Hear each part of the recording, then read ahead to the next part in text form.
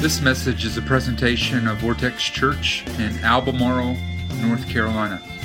For more information about the ministry of Vortex Church, please visit us online at vortexchurch.com. Well, we are right in the middle of a series called 7 Days. And it is asking the question, if you had 7 days left to live, what would you do? Because the Bible itself spends quite a bit of time looking at the last 7 days of Jesus' life. Over 1/4 of Matthew, Luke, and John each look at the last days. The Cliff Notes version of the Gospel, Mark, actually spends half of its time in the last 7 days of Jesus. And because the Bible spends so much time looking at those last 7 days, to be honest with you, we could have done this series for a whole year. It is just that filled with lessons and practical illustrations about what should matter to us. Because that's really what Jesus is showing us in that last week. And we are aiming for the trajectory of this series lands next Sunday, where we will look at the death, burial, and resurrection of Jesus as we celebrate Easter. How many of y'all know Easter is a pretty big day, right? That's a pretty big day. Without Easter, we don't have what we've been talking about the whole time. And because of that, because we live in a country and a culture where that understanding kind of permeates, that's why most of the churches in our county will double in attendance next Sunday. Isn't that crazy? That the church that's normally 70 is going to be 150 next week. That's remarkable, folks. And for us, right, we have friends, and we've talked about this so much. We have friends that are on the fringe of life. When it comes time to call a pastor to do a funeral in their family, the funeral director ends up calling whoever's available because they don't go to church. Right, we know those people. Those people are in our lives. And that's why in the back of your worship guide today, we gave you invitations to hand out. I love, this week I heard stories of some of you so excited about inviting your friends and your family and your co-workers to be a part of our church services. So excited about that. You handed out all of them and then handed out all your friends and then handed out all your other friends' invitations. So we put a little bit more back there this week so you can hand them out. Now, I don't know if you've been watching the news lately. There's a story about a little girl, and I think this is an example of the way that an invitation could go. A little girl was given an assignment to do a book report. You may have heard this already, but she was given the assignment to do a book report, and the teacher gave them the option that they could do a written report or an oral presentation because, you know, in school we're working on oral skills and all that kind of stuff, speaking in front of people. And so she opted to do an oral presentation, bold Christian witness on the book of Jonah. All right, if you don't know anything about the book of Jonah is about a grown man who runs away from a nation that God called him to go to, and he is thrown overboard in the middle of the sea, swallowed by a whale, spit up on the shore of the nation that he was running away from, and ends up proclaiming a message of hope, and the whole nation repents. Right? Remarkable book. We're actually going to preach a series on that in May called The God of Second Chances. All right? But in this moment, this girl chose to do her book report on Jonah, and her teacher, however, was not a believer, right? So she gets done with the book report, the oral presentation, and the teacher goes, "Whoa, I got to stop you. Do you really believe that nonsense? Do you really believe that a grown man can be swallowed by a whale, spit up on the shore of a country that he's running from? Do you really believe that?" And the little girl, in all of her young wisdom, said, I mean, it sounds pretty far-fetched. And I guess when I get to heaven, I could actually go over to Jonah and say, Jonah, that really happened. That really happened. I mean, did you get swallowed by a whale? And the teacher, thinking that she was going to be very smart and outwit her, said, well, what if Jonah didn't go to heaven? The little girl stared back at her and said, well, then you can ask him. That is not the kind of invitation we want to give this week, okay? That's not the invitation that we want to give. We want to be life-giving and invite people that are far away. Let me give you the target audience for people that we want to invite to come to church with us next week. People who are far away from God right now. I'm not talking about people who have at past been involved with churches or whatever, but people who we know are far away from God right now. All right, that's where we are going next week. We're going to be going into that last weekend of Jesus' life. But tonight, or this morning, I really want to zero in on the last moment that Jesus spends with his friends. It's the last meal that he would eat. And so we're going to zoom in this week to Luke chapter 22. Luke chapter 22, beginning in verse 7. Now the festival of unleavened bread arrived when the Passover lamb is sacrificed. And Jesus sent Peter and John ahead and said, go and prepare the Passover meal so that we can eat it together. I just feel like it's necessary to explain to you what's happening in Jewish rabbinical tradition at this point. Now, there are two feasts that they just mentioned. The Feast of Unleavened Bread, which actually is a feast that was designed around understanding sin. All right, they would eat a bread that they called matzah, which was made without yeast. It's like basically like a cracker. All right, it's pretty gross, to be honest with you. I've had this stuff before. And the reason that they would is that it was a reminder of how sin is like yeast. When it gets into the bread, it just spreads. And so they would eat this, and they would go through this festival of unleavened bread. But at the same time, kind of overlapping was the Passover, a remembrance of the time during the Exodus out of Israel when God commissioned a death angel to kill the firstborn sons in all of Israel because the Pharaoh would not let the Hebrew slaves go. And as a sign to the Hebrews, God said, if you will take the blood of a sacrifice and paint it over the door, that angel will fly over your home and leave your sons untouched.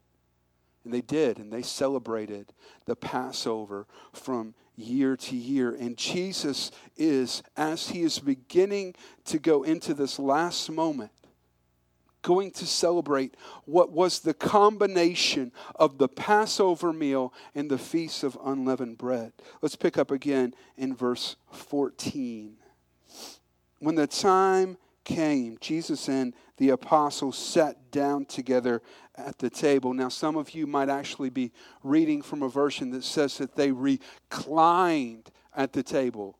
All right? This is one of those things that's so interesting because as a sign of being a free man, right, they would not eat that meal standing up. They would eat it laying down.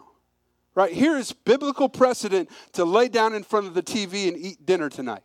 All right? Some of you might not want to share this with your kids. All right? Because that's exactly, and as someone who had to sit at a table, the perspective was that was for a slave. So they reclined when they took the meal. In verse 14, Jesus said, I have been very eager to eat this Passover meal with you before my suffering begins. For I tell you now that I won't eat this meal again until its meaning is fulfilled in the kingdom of God. Therefore, he took a cup of wine. He took a cup of wine and gave thanks for it. And he said, take this and share it among yourselves, for I will not drink wine again until the kingdom of God has come. He took some bread and gave thanks for it. And then he broke it into pieces and gave it to the disciples, saying, this is my body, which is given to you. Do this in remembrance of me. After supper, he took another cup of wine. He took another cup of wine and said, this cup is the new covenant between God and his people, an agreement confirmed with my blood, which is poured out as a sacrifice to you. Now, I don't know about you, but when I took communion growing up, one piece of bread, one cup. That familiar to you? Right? Did you notice something in there? How many times did Jesus take a cup in there? It was a couple times, right? It's not just once. And if you go back through tradition, actually through what's called the Jewish Seder, the rabbinical tradition of how the Passover meal was to be celebrated, there's something going on there that I think we've missed. And I want to point it out to you today because I think it is really, really important for us to understand what's happening in the Passover. See, as they celebrated the Passover, there would not just be one cup, but there would be 4 cups that would be passed. 4 different cups in the order of the Passover meal. 4 different times that a cup would be passed. And each cup had a purpose. Each cup had a name. It was there to show us something about God's plan. And Jesus said, I've been eager to share this meal with you. One more week to go. That's all I've got. My time with you was pretty limited. One more week, and I've been eager to share this meal. I would submit to you that there's something hidden inside the message of those cups for us today. That there's a plan that God has put in place, and it's nothing new. Actually, to be honest with you, if you go through Church 101 and we talk about the 4 purposes of our church, they would be anchored in the 4 purposes that God is giving in the cups. Let's go back to Exodus 6. This is where the meaning of all of those cups is really derived out of. Exodus chapter 6. Therefore say to the people of Israel, beginning in verse 6, I am the Lord. I will free you from your oppression and will rescue you from your slavery in Egypt. I will redeem you with a powerful arm and great acts of judgment. I will claim you as my people, and I will be your God. Then you will know that I am the Lord your God who has freed you from your oppression in Egypt. You see, for the traditional celebration of that Passover meal, they would take all the meaning of those 4 cups out of that one simple passage. The first cup that was passed was called the cup of sanctification. Now that's a big word. The cup of sanctification. And it would anchor out of verse 6 where it says, I will free you from oppression. I will bring freedom into your life. We understand that now as salvation. God coming and freeing us from the bondage of sin. And early in the Passover meal, a cup would be passed.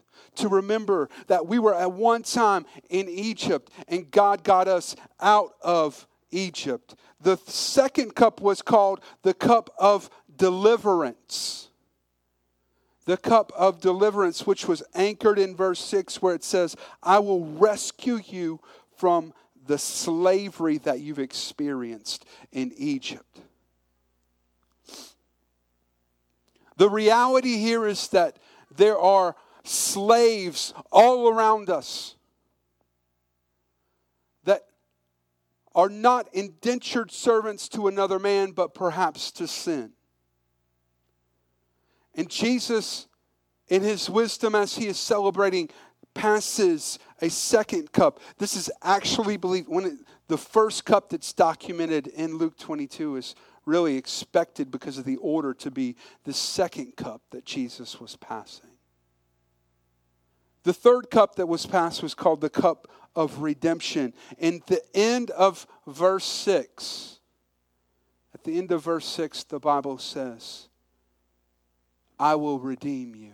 God speaking to those. And the word redeem means to be brought back to its original value.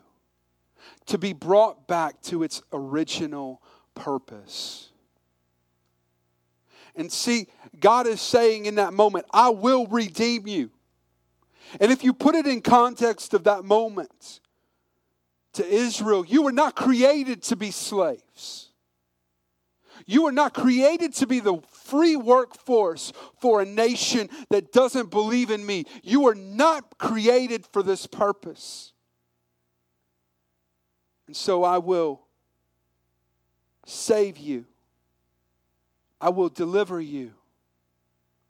Because I'm going to bring you back to the original purpose. When Jesus comes to that point where he says, this is the cup of a new covenant. That is the cup of redemption that he is passing. Jesus knows that in just a few hours, he's going to be arrested. That he's going to be tried as a criminal. That the Roman government is not going to find any reason to execute him. And so he is going to be turned over to local authorities who, at the urging of a crowd, execute him on a cross. Jesus knows that blood is about to be spilled and that the work to bring us back to our original position is about to be done. The last cup, and it makes sense that this would be the last cup if you've already drank 3 cups of wine, right? I'm going to guess that the 4th cup would be called the cup of praise. Because I'm going to guess by the time you already had three of them things, by the time you get to the 4th one, you're going to be ready to praise, right? I mean, maybe go to sleep or something, I don't know. But the cup of praise, the word that is used in the Hebrew to describe that is the cup of Hallel. It's the beginning of the word hallelujah. The word Hallel in the Hebrew means to make a clamorous boast about God. To be loud and boisterous. And so this party was not a tame party. By the time they got done with it, they were expected to have walked through the realization that they were in bondage. God brought them out. He delivered them from the slavery that they were in. Now he has redeemed them and brought them back to their original purpose. And so what's left to do but to praise? You see, there is in that right there something that I think is very important for us to see today. And it's this is in your notes today, that the Scriptures contain more than history. The Bible holds within it a grand invitation to know and experience the God that the Bible points itself towards.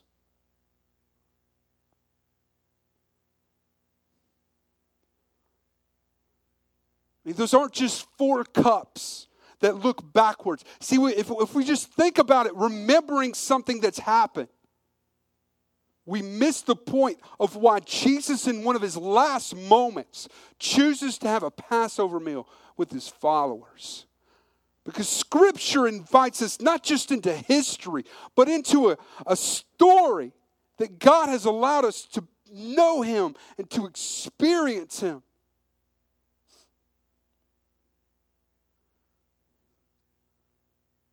So when we read about the Exodus and the children of Israel who come to the edge of the Red Sea and they look back and they see the army of the Egyptians breathing down their necks and they know we can do absolutely nothing to rescue ourselves right now.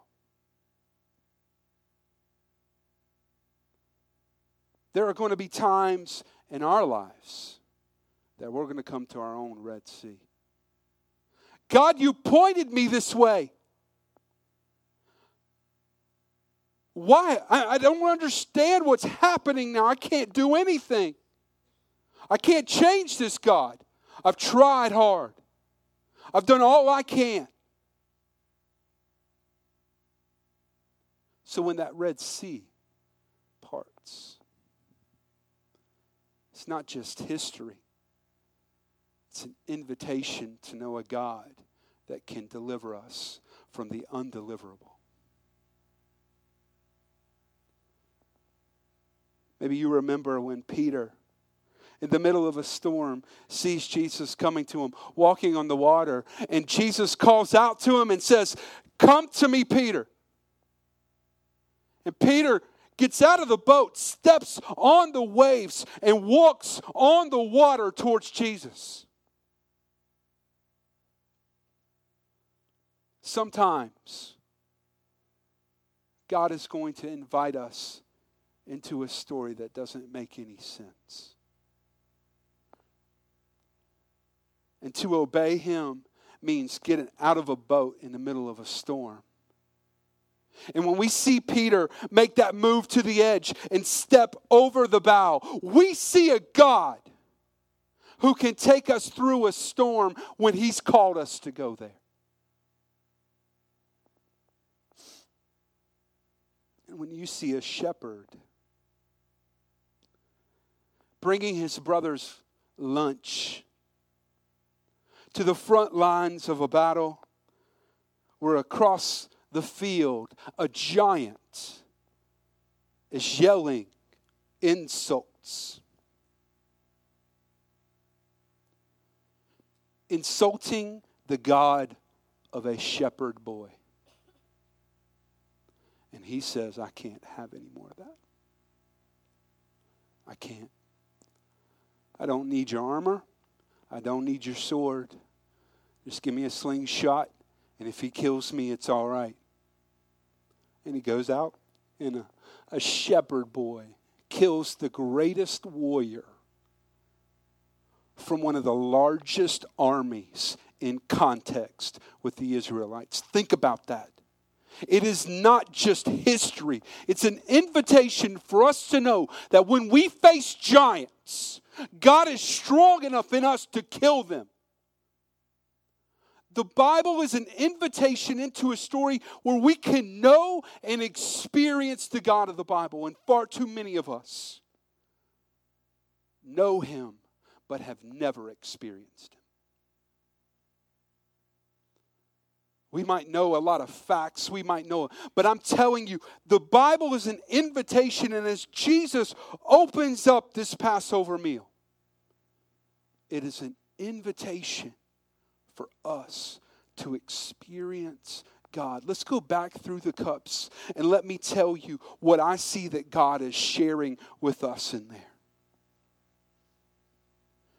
The first cup that was passed was the cup of sanctification. The cup that says, you are going to break out of this. I'm going to get you out of this mess. I'm going to work to start to set you apart. The first thing that I see in there is that God will save me. God will save me.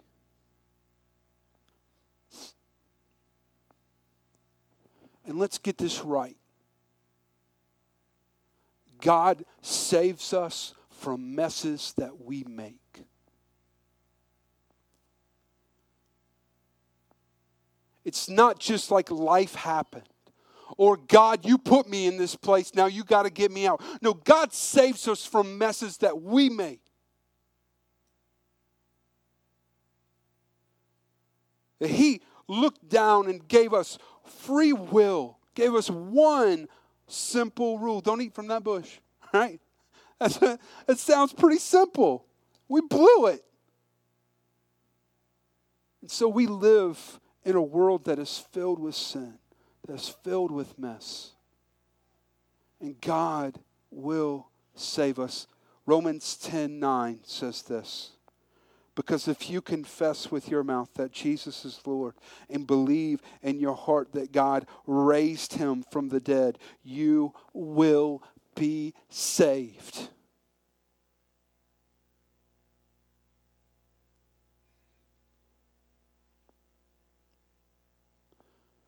The second cup that was passed was the cup of deliverance. And in that I see that God will set me free. God will set me free. You see, that first cup and the promise of God saving us is instantaneous, but the getting set free thing, that's not always that quick. The truth is that the nation of Israel walked across on dry land to the other side of that Red Sea, but they carried with them sinful rituals and attitudes that it took 40 years for God to work out. In the midst of one of the best, brightest, most obvious miracles is God descended on top of a mountain and wrote down on stone tablets His 10 commandments. In the midst of that moment, those people who had been enslaved in Israel built their own idols, began to worship them in the presence of a God who had descended on a mountain.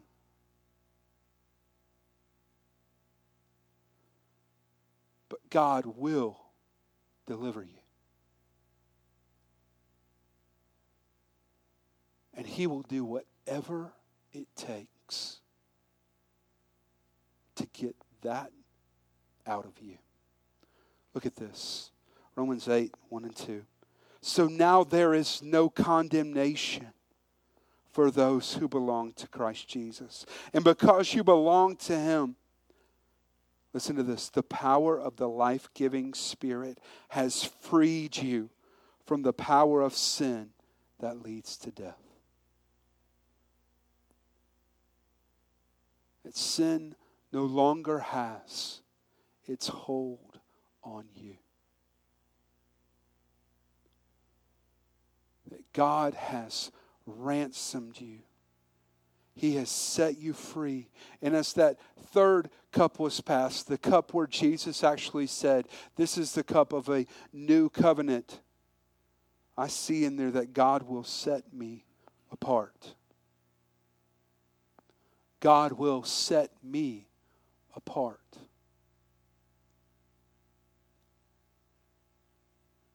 There's a nagging feeling that all of us live with. It's completely inescapable until this has been resolved. And it's the feeling that there must be more to life than what I'm doing right now.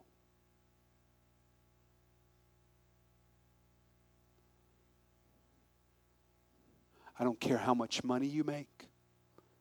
I don't care what your family looks like from the outside.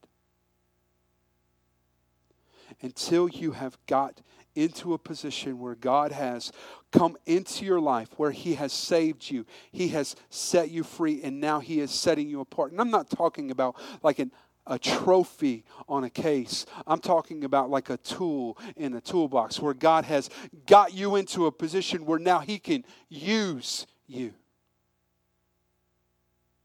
Where you are keenly aware of the plan that God has for your life, how He has designed you and purposed you and planned for you to make an eternal impact in the life of other people.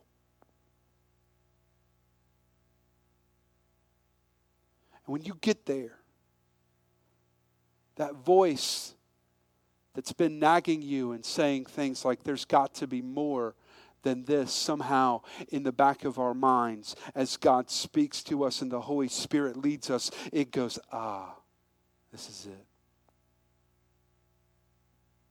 This is that space. 1 Peter 2:9 says, you are royal priests, a holy nation, God's very own possession. As a result, you can show others the goodness of God. For He called you out of darkness into His marvelous light. What God has done to you was not simply meant to be done to you. It was meant to be done through you so that you could bless other people, so that you could impact other people, so that other people would be transformed by the Jesus that's alive inside of you. And that last cup of praise, where everybody was lit, right? They already drank 3 cups of wine, Here comes the fourth one. Yeah. I see that God will love you forever.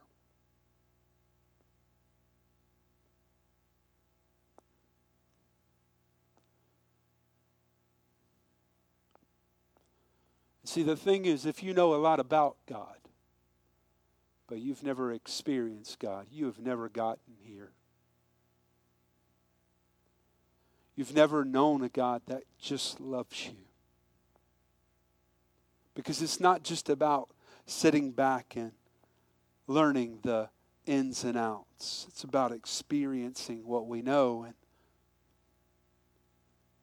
you see, when we hit that Red Sea moment and the sea parts, and we walk across on dry land, because some of us have been in Egypt and we need that sea to part, and only God can part it. You see, when that happens, we're experiencing God's love.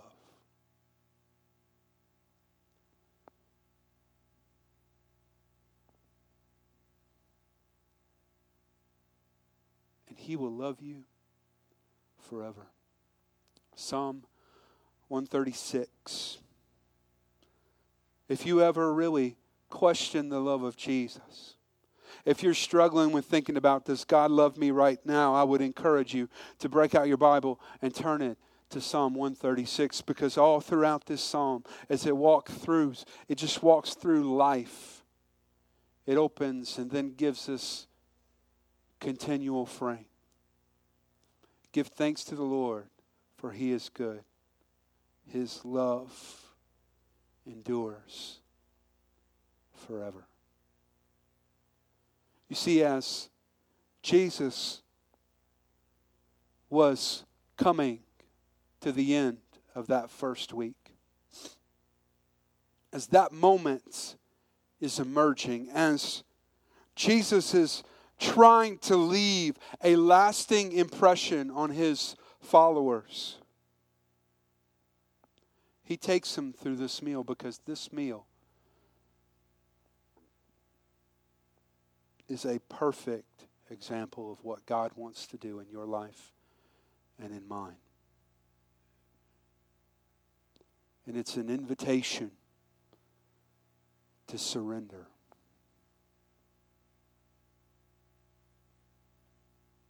It's an invitation to stop trying to make it work.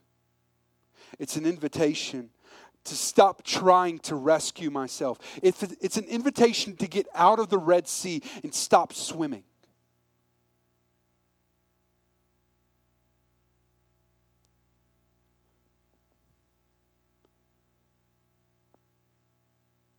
Because the only thing that Jesus wants for us in all of that is for us to look at Him and go, I'm done. I'm done. Trying to do it my way, I'm done. Trying to do what I want to do, I'm done with that, God. I'm in my own Egypt right now, God. I need you to bring me out. I can't do it because only you can save me. Only you can deliver me. Only you can redeem me. And ultimately, only you can love me forever. Now, next Sunday, we're going to bring all of this into one service.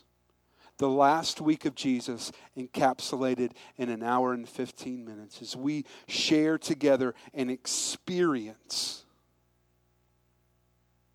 the love of God that was poured out in the death, burial, and resurrection. And we're going to open next week with communion. And I want to give you a challenge. It's not my challenge. It's actually one that the Bible gives us. 1 Corinthians 11:28 says this. You should examine yourself before eating the bread and drinking the cup.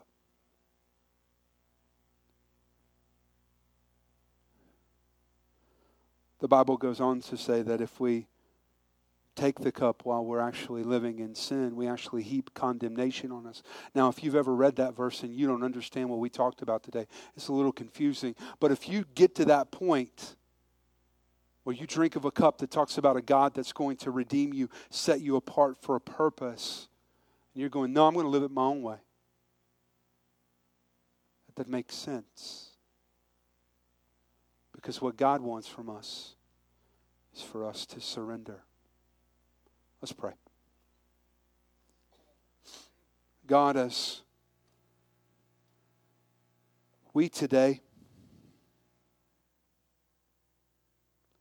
pause, as we pause in a moment to think about and reflect on the invitation to step into this story,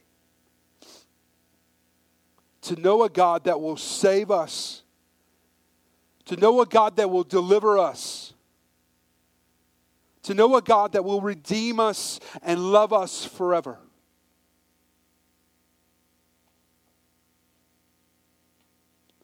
Many of us today, God, are still in our own versions of Egypt. So, you loved us. Even before we ever understood what love is, even before we ever tried to love, even before we ever breathed, you loved us. And you laid your life down so that we could be brought back to you. And so today, God, some of us have to just get to a point where we surrender our plan. Or we surrender doing it our own way. Some of us, God, need to surrender from fighting against what is inevitably only going to be you. And we need to stop trying to swim the Red Sea and get out and let you part it.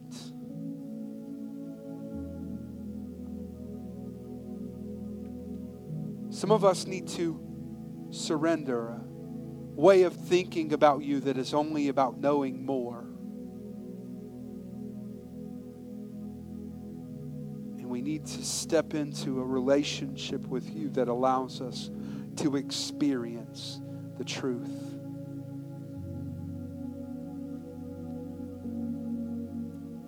So with nobody looking around right now, every eye closed, every head bowed, let me ask you a question. Are you ready to surrender?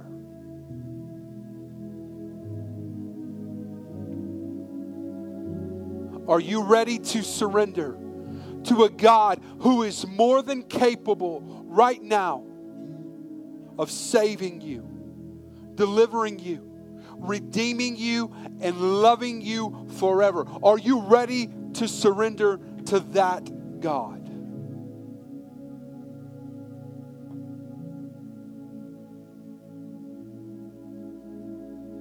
Maybe today you're in your own version of Egypt.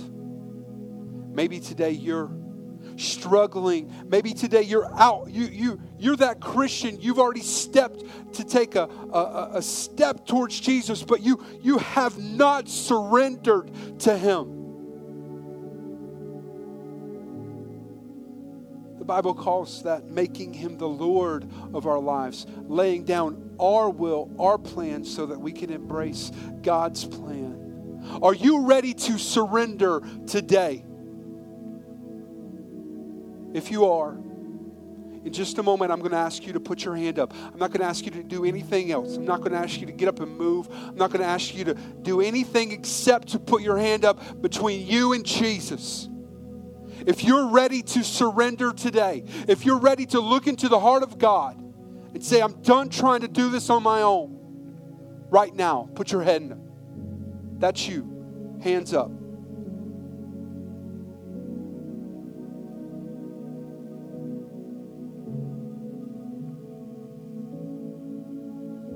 Awesome. Is there anybody else? Anybody else?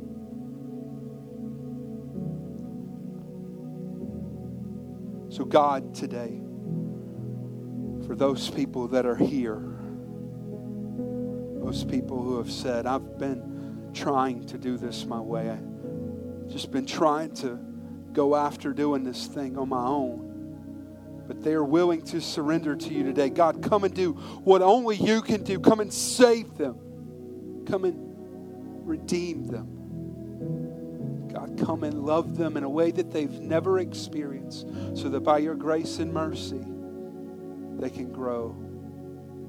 Not just to know you, but to experience that love. In the name of Jesus. Amen. How about a clap for those people that just made that decision?